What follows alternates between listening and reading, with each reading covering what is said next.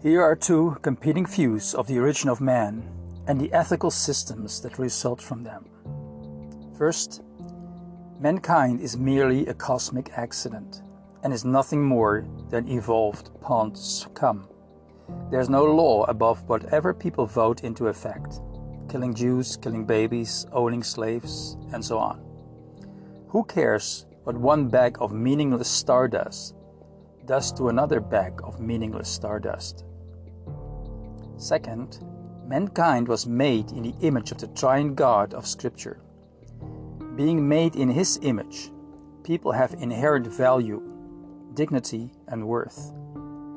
We are to reflect God's image by treating each other as such, because God expressed love amongst the members of the Trinity in eternity past, even before creation.